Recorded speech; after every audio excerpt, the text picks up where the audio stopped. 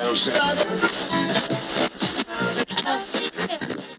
know that the more sleep deprived we get, the slower our reaction time, the slower our cognition. We know that sleep affects every organ system and every disease state. If you get good sleep, all of those get better. If you don't get good sleep, all of those get worse. Welcome to the What Up Doc University podcast, your number one resource for total body wellness. Here's your host, Dr. Mike.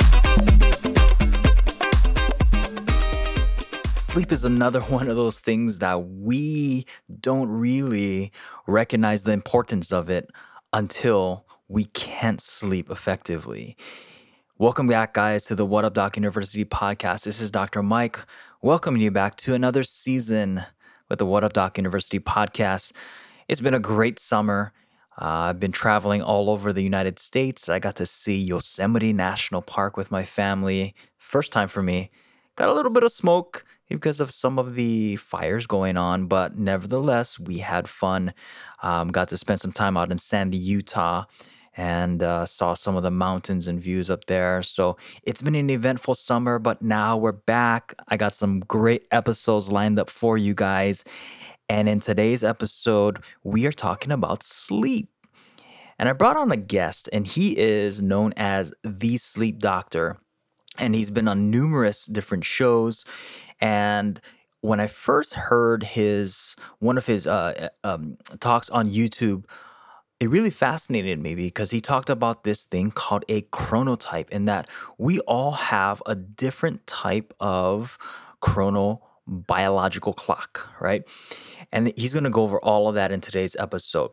Now, what I want you guys to do is I want you to listen to the episode and then go back, re-listen to it again. And then I have a link down to where you can take the test to figure out what your chronotype is, because this is going to be very important. It's going to be the foundation to the blueprint for your health. So if you know your chronotype, you're going to understand how and when to sleep, when to take certain medications, and how to coordinate with your partner. So that's going to go over all of that in today's podcast. So sit back, relax, and listen in. Hey, everybody. Welcome back to the What Up Doc University podcast. We got another special guest today talking about, I know, your favorite subject. We're going to be talking about sleep and one thing that we've been discussing online with the power of when. And today we have our special guest, Dr. Michael Breus. Hey, Doc, how are you doing today? I'm doing great. How are you, Dr. Mike? I'm doing well on this fabulous California morning. It's kind of overcast today. The weather's been kind of crazy, right? It's like been hot and then raining and then there was hail. It has been crazy. I live in Southern California for folks out there, and it's not what I ordered for this week. I'm going to have to talk to the boss about that. I know. Let's jump right into it. So, by trade, you are a clinical psychologist. Tell us a little bit about why you chose that path. Why I chose the path for sleep, or why I chose the path for clinical psychology. Yeah. I'm kind of interested in that. So, I was in college at Skidmore, which is in upstate New York, a small liberal arts school. And I had originally gone there for creative writing. And of course, you're forced to take core classes. And one of my core classes was an Introduction to Psychology course. And the professor there is a guy named Sheldon Solomon. And he was just this totally weird, out there guy who really seemed like he had some answers to something. And I was at college looking for answers. Yeah.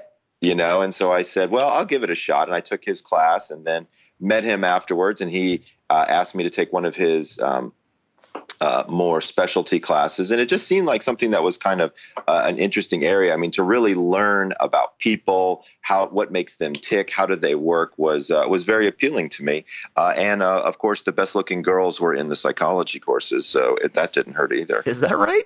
Yeah.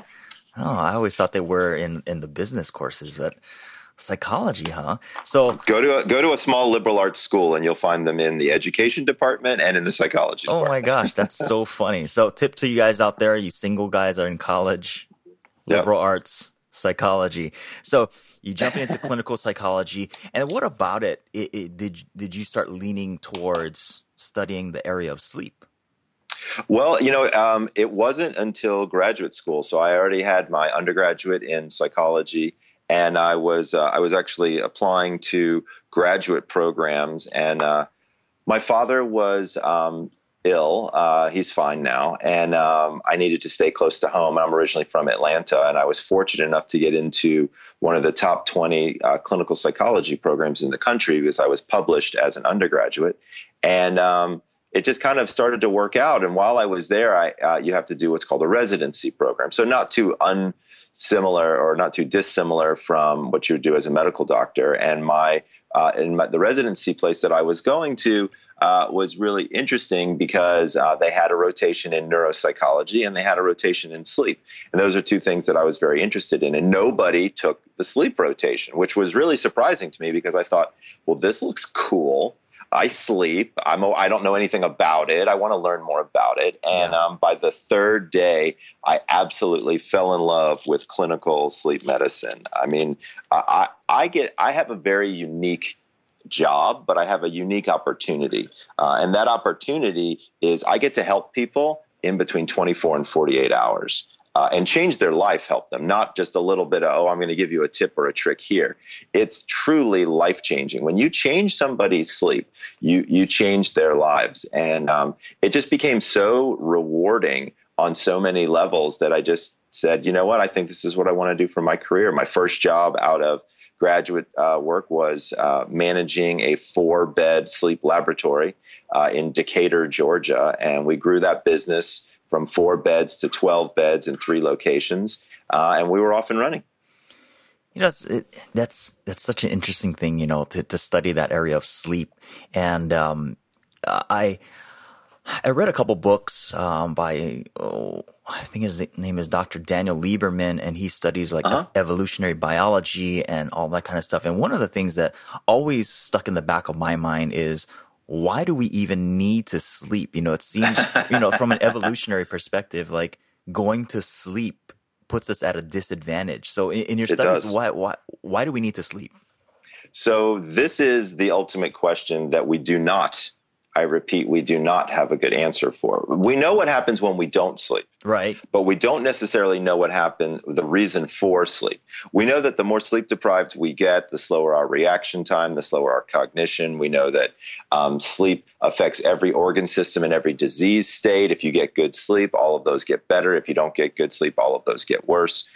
We know that sleep is critically involved in the production of memory.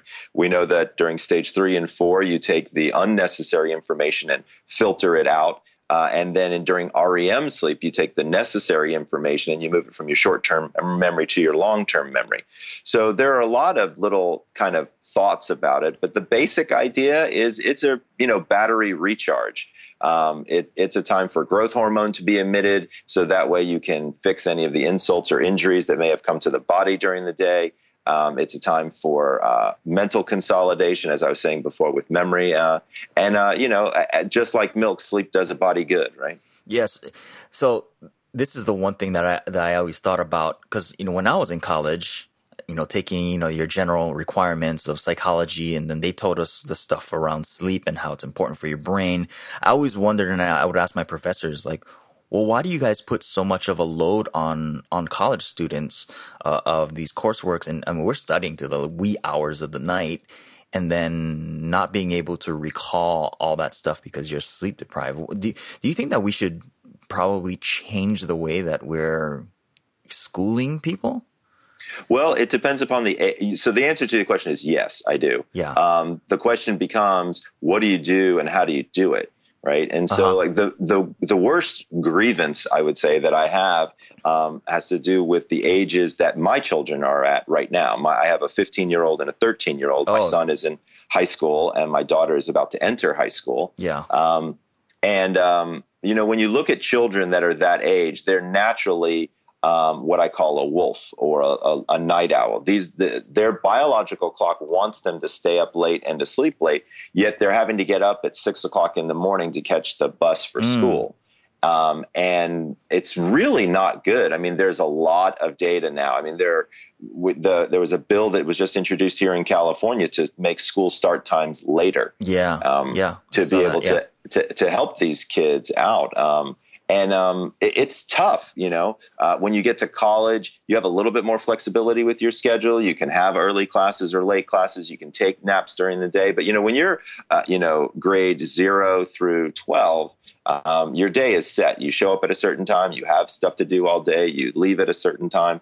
And then not to mention that so many children are overscheduled at this point, with dance lessons and athletics and theater and volleyball and whatever it is that you want to do, instruments, guitar, blah, blah, blah, whatever it is that you want to do, it usually happens after school. And I don't think kids are getting the sleep that they need. And that has some pretty dramatic effects on brain development, but it also has some pretty dramatic effects on their emotions. I mean, take a 13-year-old who's going through puberty and don't let them sleep very well. And if you think they were bad before, they're really going to be bad after that. Yeah, especially at that age, right? Exactly. So let's talk about the book, The Power of When. And I know there's going to be a majority of the people that's listening right now that, when we say the word chronotype, they have no idea what that means. Take us into what exactly is a chronotype. Sure. So first of all, everybody out there has heard of chronotype before. They just don't realize it. And so if you've ever heard of somebody being called an early bird or a night owl, then you know what a chronotype is. And so I'll tell you the story of how I kind of got interested in it. About 5 years ago or so, I had a patient who came in and thought she was a typical insomnia patient. So we were working together and I was trying out my kind of tried and true techniques. And quite honestly, I was failing miserably. She wasn't getting any better. It just wasn't working.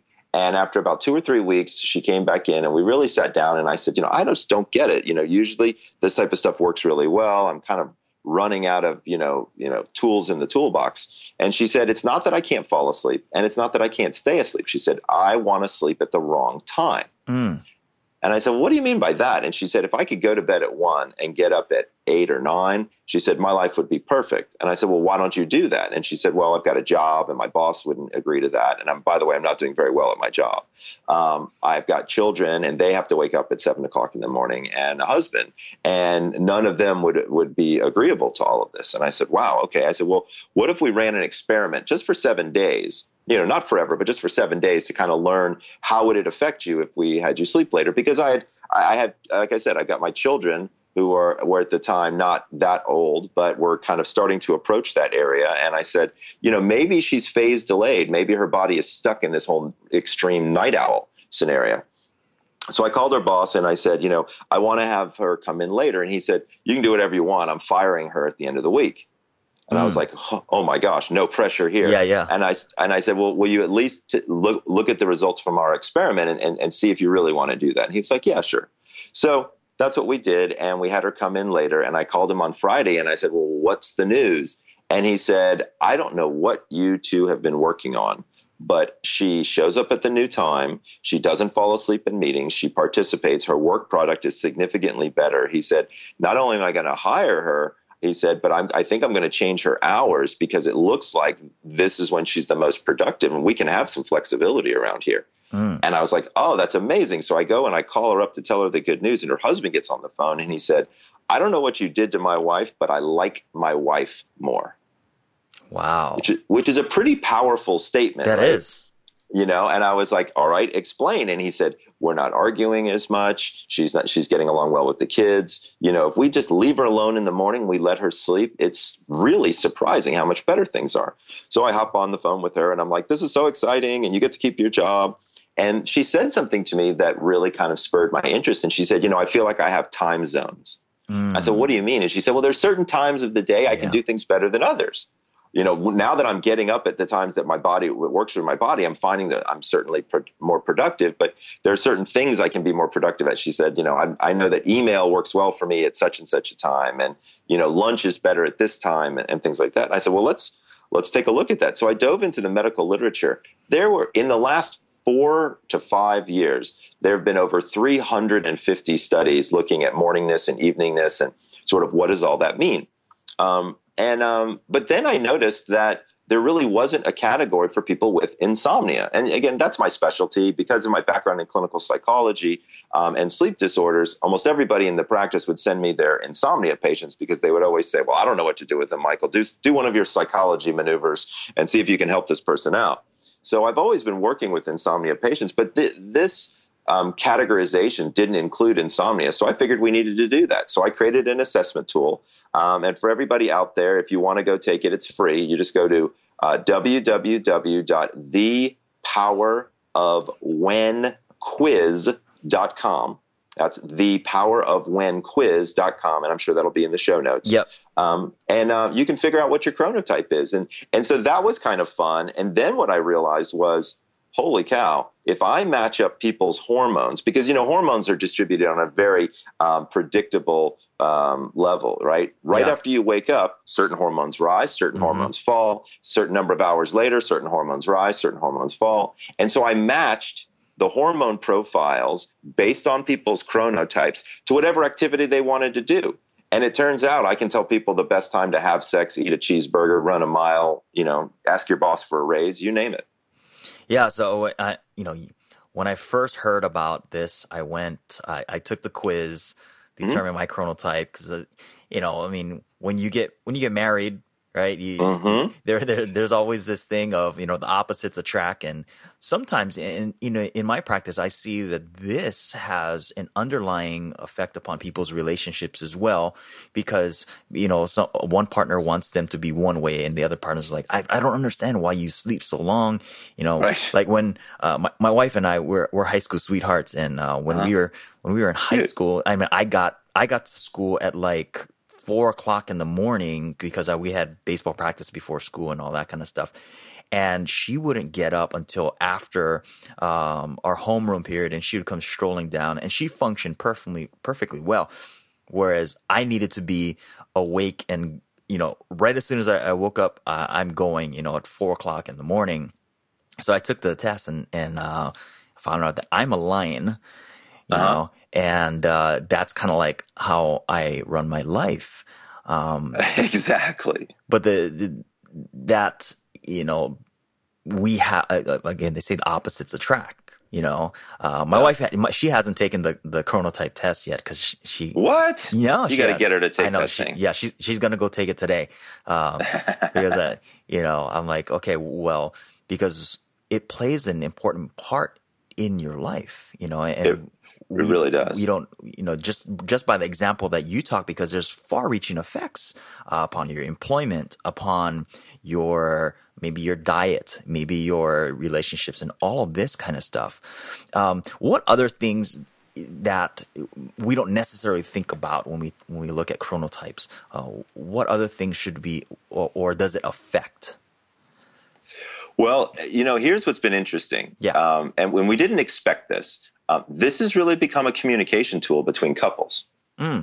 Right. And so what ends up happening is one person takes the quiz, and then whoever their significant other is, they say, hey, will you take this quiz?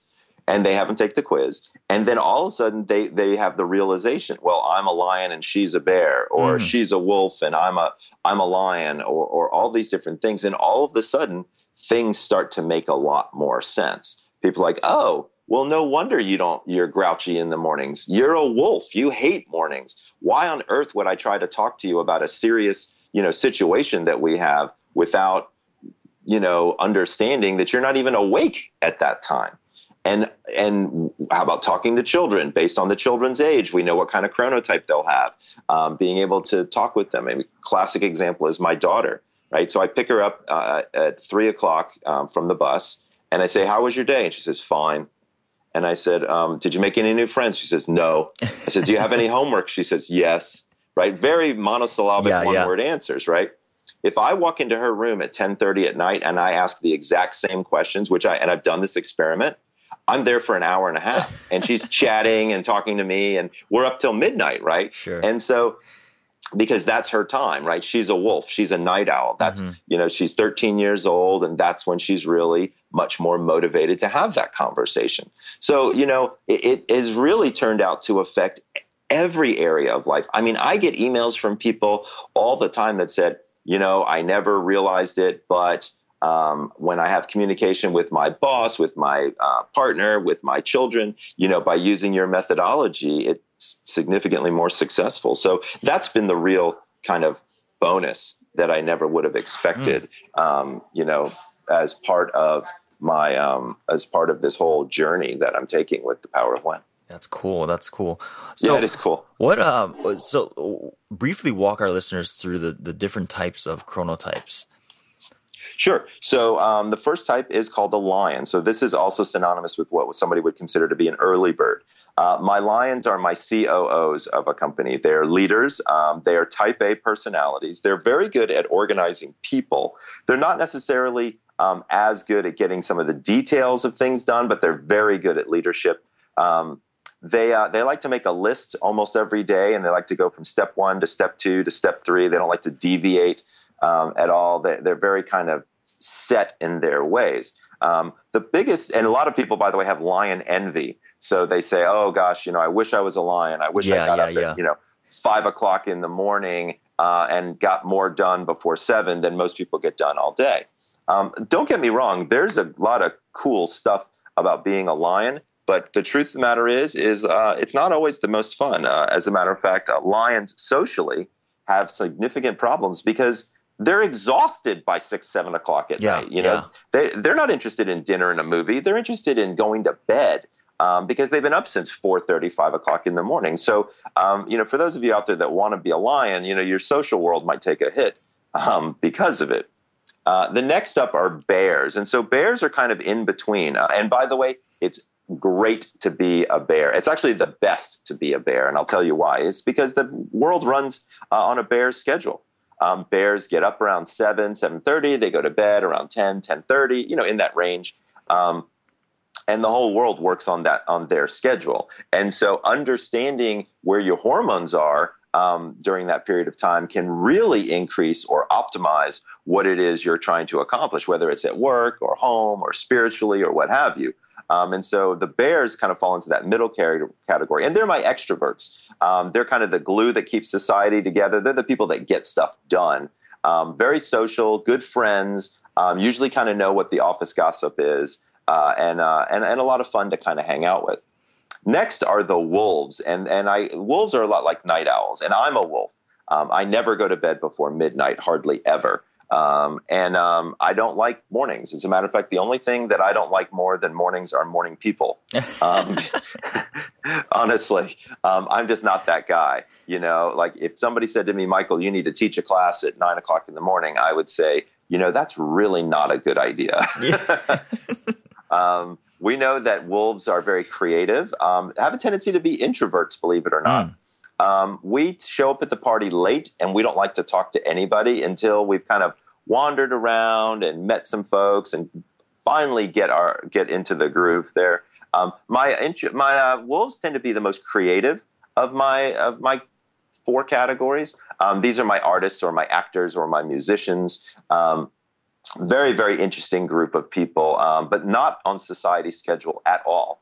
As a matter of fact, they've often been told that they're lazy. Wolves are more prone to nightmares. Wolves are more prone to disease, a whole bunch of different things that are not necessarily a good thing to be. But, this is all biologically determined, by the way. That's one thing we didn't mention, is it's all based on something called the PER3 gene. Now, there are over 80 different markers out there that help us learn more about morningness versus eveningness. But the PER3 gene is the one gene in particular that I based a lot of my book on. And the length of that gene gives us how much sleep drive we have. So how much does your body really want to sleep? Because it's not the same for everyone. And in the very first chapters, we talk about how to calculate your bedtime depending upon your chronotype and understand all that. Interesting. The final category are my dolphins. Now, I used dolphins as a symbol because dolphins sleep what is called unihemispherically. So half of their brain is asleep while the other half is awake looking for predators. And I thought that was kind of a neat symbol for my insomniacs who are just never quite asleep.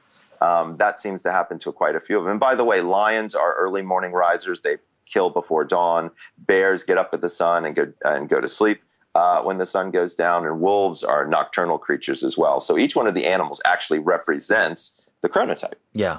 So Can a person's chronotype change throughout their life? It can. It's interesting. It seems to go, throughout childhood. We were talking about teenagers. They have a tendency to be wolves. Then by about 18 to 20, your chronotype kind of settles in. Yeah. Then it stays there till you're about 50. And then at 50, you usually turn into one of two directions. You either turn into a dolphin or turn into a lion. Okay. The reason people turn into dolphins is because they become medically complicated, right? So they're on medications or things like that and can give them erratic sleep schedules. Meanwhile, some become lions. And if you've ever noticed, if you talk to your grandparents or any seniors that, they're up at 4:30 in the morning and they're going to bed at 8 o'clock at night. Yeah. So, what implications does this have on, let's say, a person who's either one, trying to improve their health using, natural remedies, exercise and all that kind of stuff, and then the person who's also on pharmaceutical medications, because I know that you talked about in the book on how taking your medications at certain times, right? It affects how the medication works on your body. Talk a little bit about that. Yeah. It was, isn't that fascinating? It really is. When you start to look at some of those changes that are out there, it almost, you kind of start to wonder, like, why hasn't my doctor been telling me about this? I'll quote you a couple of things from the book that I thought was really quite interesting. So, let's look at something like aspirin, right? So aspirin has been around forever. Study in 2014 where they took 300 heart attack survivors and put them into two groups. First group took 100 milligrams of aspirin at 8 a.m. The second group took a same dosage at 11 p.m. When you looked at blood platelets, which is what causes clotting and therefore heart attacks and strokes, they're most active in the morning. So aspirin has long been known to reduce platelet activity. And so would a morning dose group do better shape after 2 to 3 month testing period? And it turned out no. The evening group showed greater reduction in platelet activity and tolerated aspirin-related stomach problems better than the morning group. So for those of you out there, you shouldn't be taking an aspirin in the morning. You should be taking an aspirin at night. Huh. Right? I mean, this stuff is crazy. Another one, blood pressure medication. This was really interesting. So we know blood pressure fluctuates based on your chronorhythm. And when you get up in the morning and then it dips between 10 to 20% overnight. So people with high blood pressure don't experience that dip at night. We call them non-dippers, right? Not a very technical name there, but that's what we call them, right? Their blood pressure actually stays high while they're asleep. So this was a study done in Spain, and they looked at the impact of non-dipping risk on stroke. And so they had study was 5 years, 3,000 men and women with high blood pressure, and they discovered that people who took their medicine at night had a 33% lowered risk of heart attack and stroke compared with morning pill takers. The only thing they did different, the only thing was taking their medication at night. And it 33%. I mean, a third of the people didn't have heart attacks and strokes just because they took their medication at night. So how would we determine? That's crazy. How would we determine?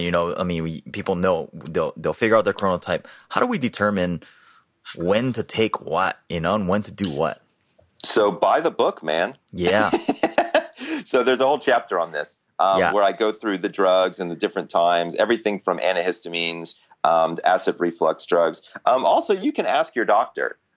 You could ask your doctor, do you know of any time differences or what is the best time to take this medication? Now, classically, doctors will say, well, if somebody has to take their medication 3 times a day, then just take it with breakfast, lunch, and dinner. Sure. Right. And because that was really to get people to remember to take their drug, not because it was the most effective at that point in time. So your doctor may say, oh, take it, 3 times a day, breakfast, lunch, and dinner. You should be responsible. You should say, well, why? You should say, why does my body need it at breakfast, lunch, and dinner? Is that when it runs out? Is that where my disease has progressed? Could there be times of day where it might be more effective to do that, especially if you're only taking a medication 1 time a day? 3 times a day is a little bit different because you kind of have to space it out by like 4 hours each time. But, when you're looking at medication that you only take once a day, when would be the best time? Could there be something that could be more effective? Tell you an interesting story. I was early in my career, I was working in hospitals, and I learned that on the cancer ward, on the oncology floor, they actually administer chemotherapy in the middle of the night. And when they do that, they need less chemotherapy and it's more effective. I mean, that stuff's crazy. I mean, this is making huge differences in people's lives. The other thing is sample collection. You give a urine or a stool or a saliva sample. I can tell you now, within the next 5 years, they'll be starting to timestamp those, because wherever you are in your circadian rhythm, that could have an effect. So as an example, if you did blood in the morning for thyroid, and then you did blood in the late afternoon for thyroid, same person, you could get fairly dramatically different results. Yeah, I started to notice this about like 7-8 years ago, because some of my mentors in the functional medicine community, they would always talk about doing salivary testing and all of this kind of stuff, and it looks at a pattern throughout the day. Right. And then, we started ordering blood tests throughout the day, and it was drastically different. And I'm like, this has huge implications upon prescription medications, because if you take a person, their readings in the morning, and you're just going solely off of that, you may be giving the wrong type and the wrong dosage for that person. And there's no wonder why people are getting so messed up and not getting the results that they want, Right. It's absolutely. So I why do you think that more medical doctors don't ascribe to or don't even know about chronotyping? The data really hasn't been around that long. Really, chronobiology has really kind of blossomed within the last probably 10 to 15 years. Right. And so, a lot of people didn't get it in medical school. And quite frankly, they're not really teaching it in medical school now. This is one of those areas where traditional medicine hasn't really kind of thought this through.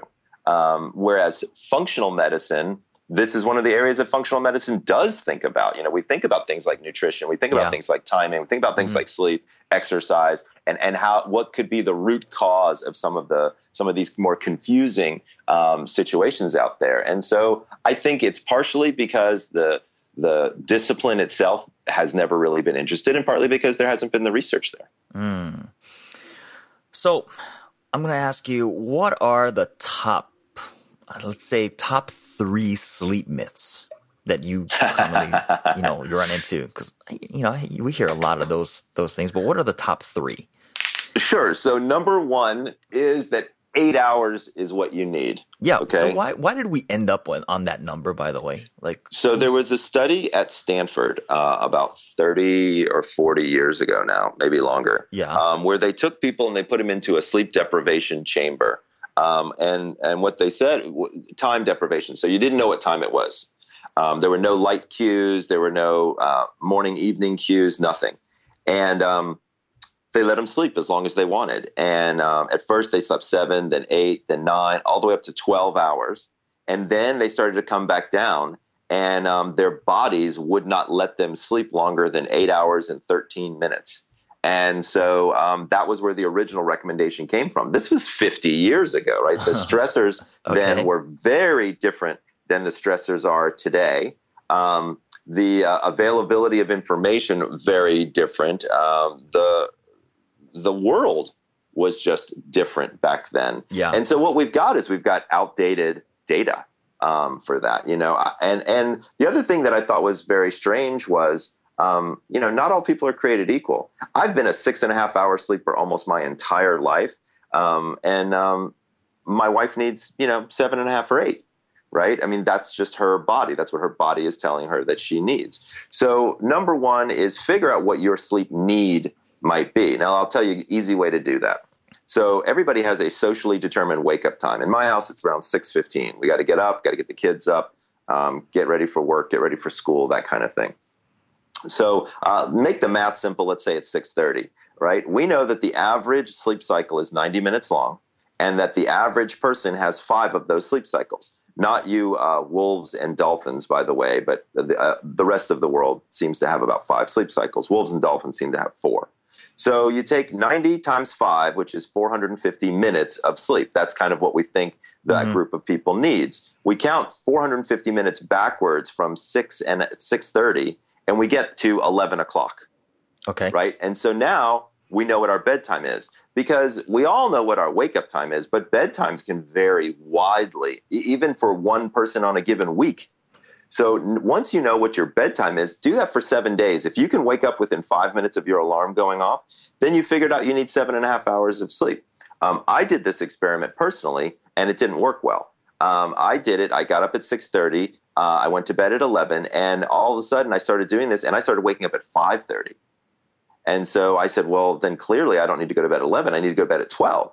So I went to bed at 12. I woke up at 6:30. I feel great. So I figured out my number. So the myth number one is 8 hours of sleep is a myth.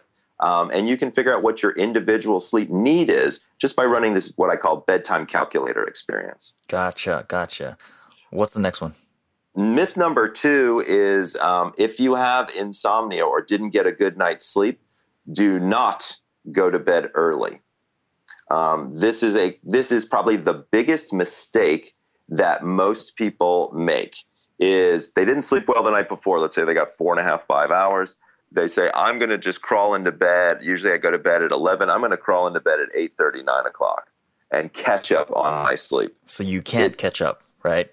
It doesn't work that way. Sleep is like a baseball game, okay? If the game starts at 8 and you show up at 9:30, they don't restart the game, right? You're there in the third inning. Same holds true as if you go to the baseball game at 6 o'clock.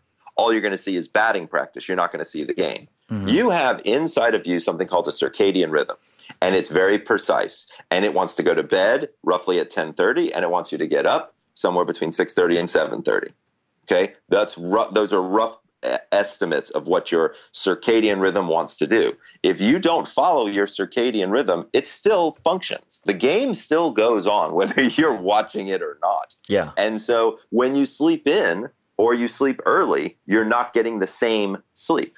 If you sleep in, you'll get a little bit more REM sleep because that has a tendency to happen in the back half of the night. But you will have missed stage 3 and 4 sleep, which is the physically restorative sleep that you needed at the front end of the night. Same holds true if you go to bed early. The problem with going to bed early is most people can't fall asleep. I can't count the number of patients that have showed up that have said, I felt exhausted. I had a terrible night's sleep the night before. I got in bed and all I did was stare at the ceiling for 2 hours. So I know that this is going to be one question that listeners, listening to this right now is going to ask, why do people feel more tired if they sleep longer? Like, they're like, oh, I'm going to get lost to sleep. And then they feel even more tired. Why is that? Yes. So this also happens if you nap too long.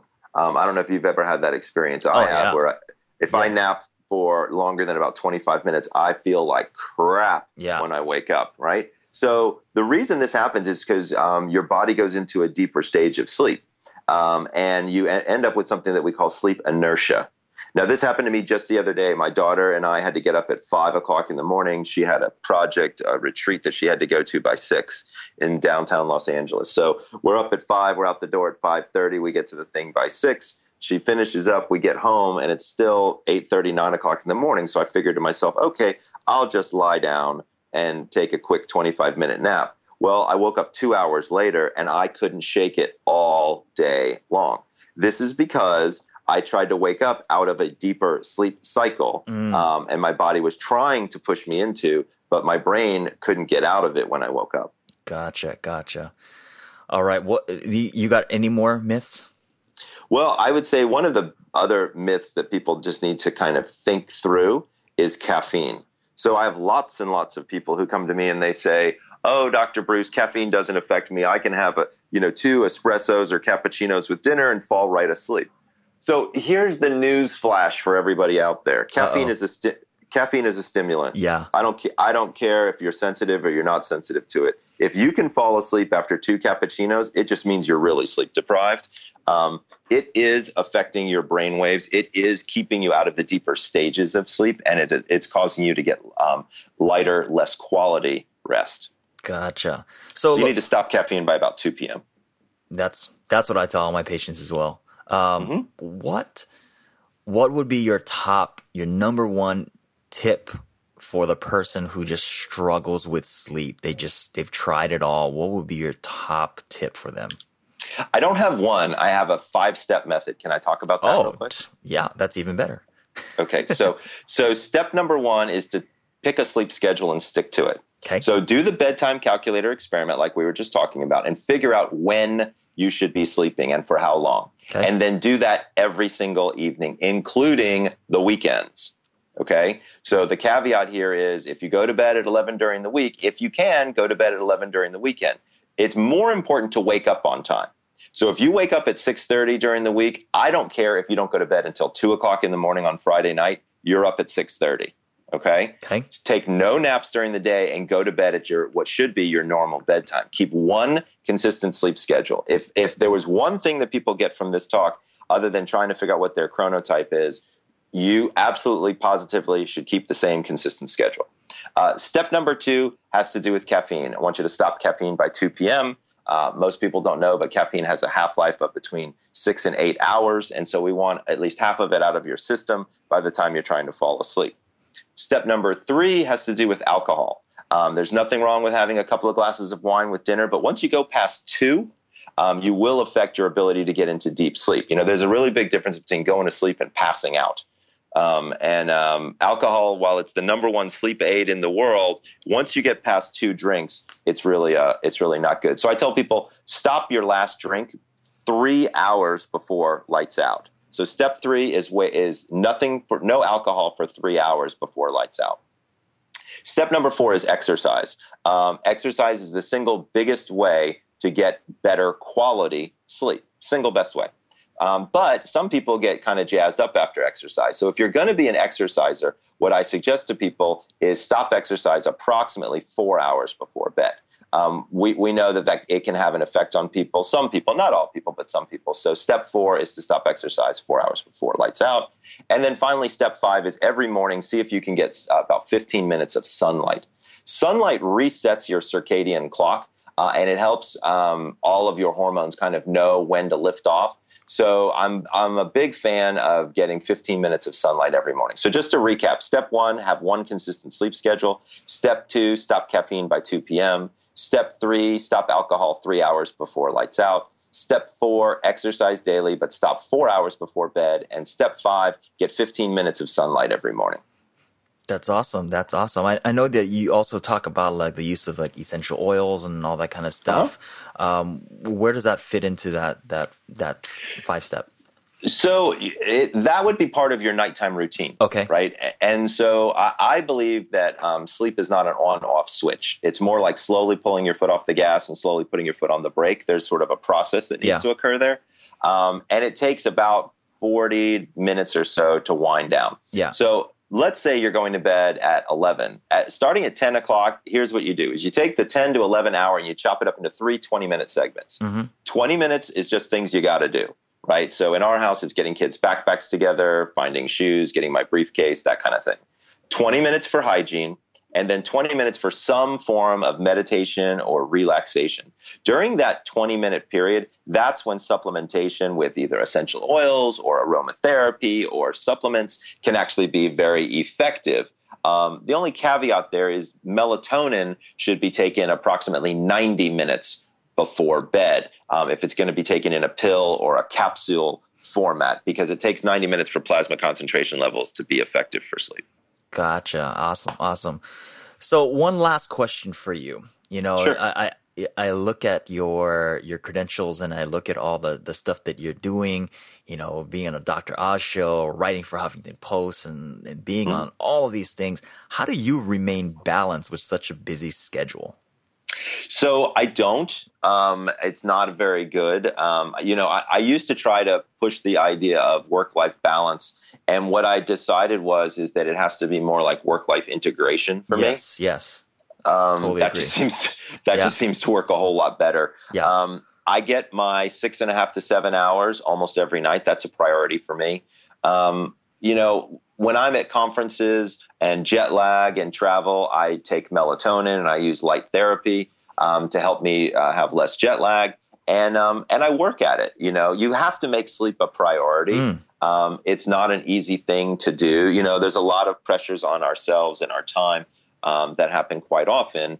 And if you can make sleep a priority and know how much you need and know when you need to get it, just get it. It will serve you so much better in the long run. I was at a conference last week, and there were some lovely people that I really wanted to hang out with, and they were going out drinking starting, dinner was over by 9:30, 9:45, and they wanted to go out to the bars, and I just said, I would love to hang out with you guys, but I'm going to bed, Yeah. I'm just not up for this because I had 3 days of a conference and I was giving lectures and things like that. Like, I needed to be on it. And so knowing and understanding what you're really capable of turns out to be critically important. So kind of piggybacking on that, having a busy schedule and traveling, I follow a lot with Dave Asprey and Yeah. he's very, very big on using tinted glasses to block out the blue spectrum of light. What's your thoughts on utilizing stuff like that, or even just simple stuff like the sunset mode on your phone and on your laptops or whatever? What's your thoughts? So I like all of that. So actually, it's funny. I'm going to see Dave tonight, as a matter of fact. Oh, okay. Yeah, he's a super cool guy. I like hanging out with him. So Dave loves those red glasses, those like $5 glasses that you can get at Home Depot. Me personally, I like the concept behind blue blocker glasses. I don't like the red ones that he uses. There's a company called Swanwick. Yeah. And James Swanwick created really fashionable, really nice glasses. So I use those. My son, actually, my 13-year-old uses those at night when he's studying, and it reduces his eye strain, which is really nice. Mm-hmm. I believe in them. I think they work. As far as the phone, iPhone has got something called Night Shift. Yep. Just go into the settings, figure it out, and do it. It's not that hard. It works okay. All it does is it tones the brightness down. There's a difference between changing the wavelength of light, which is 460 nanometers, which affects your melatonin production, versus changing the brightness. So it's not going to be as good, but it's going to be slightly helpful.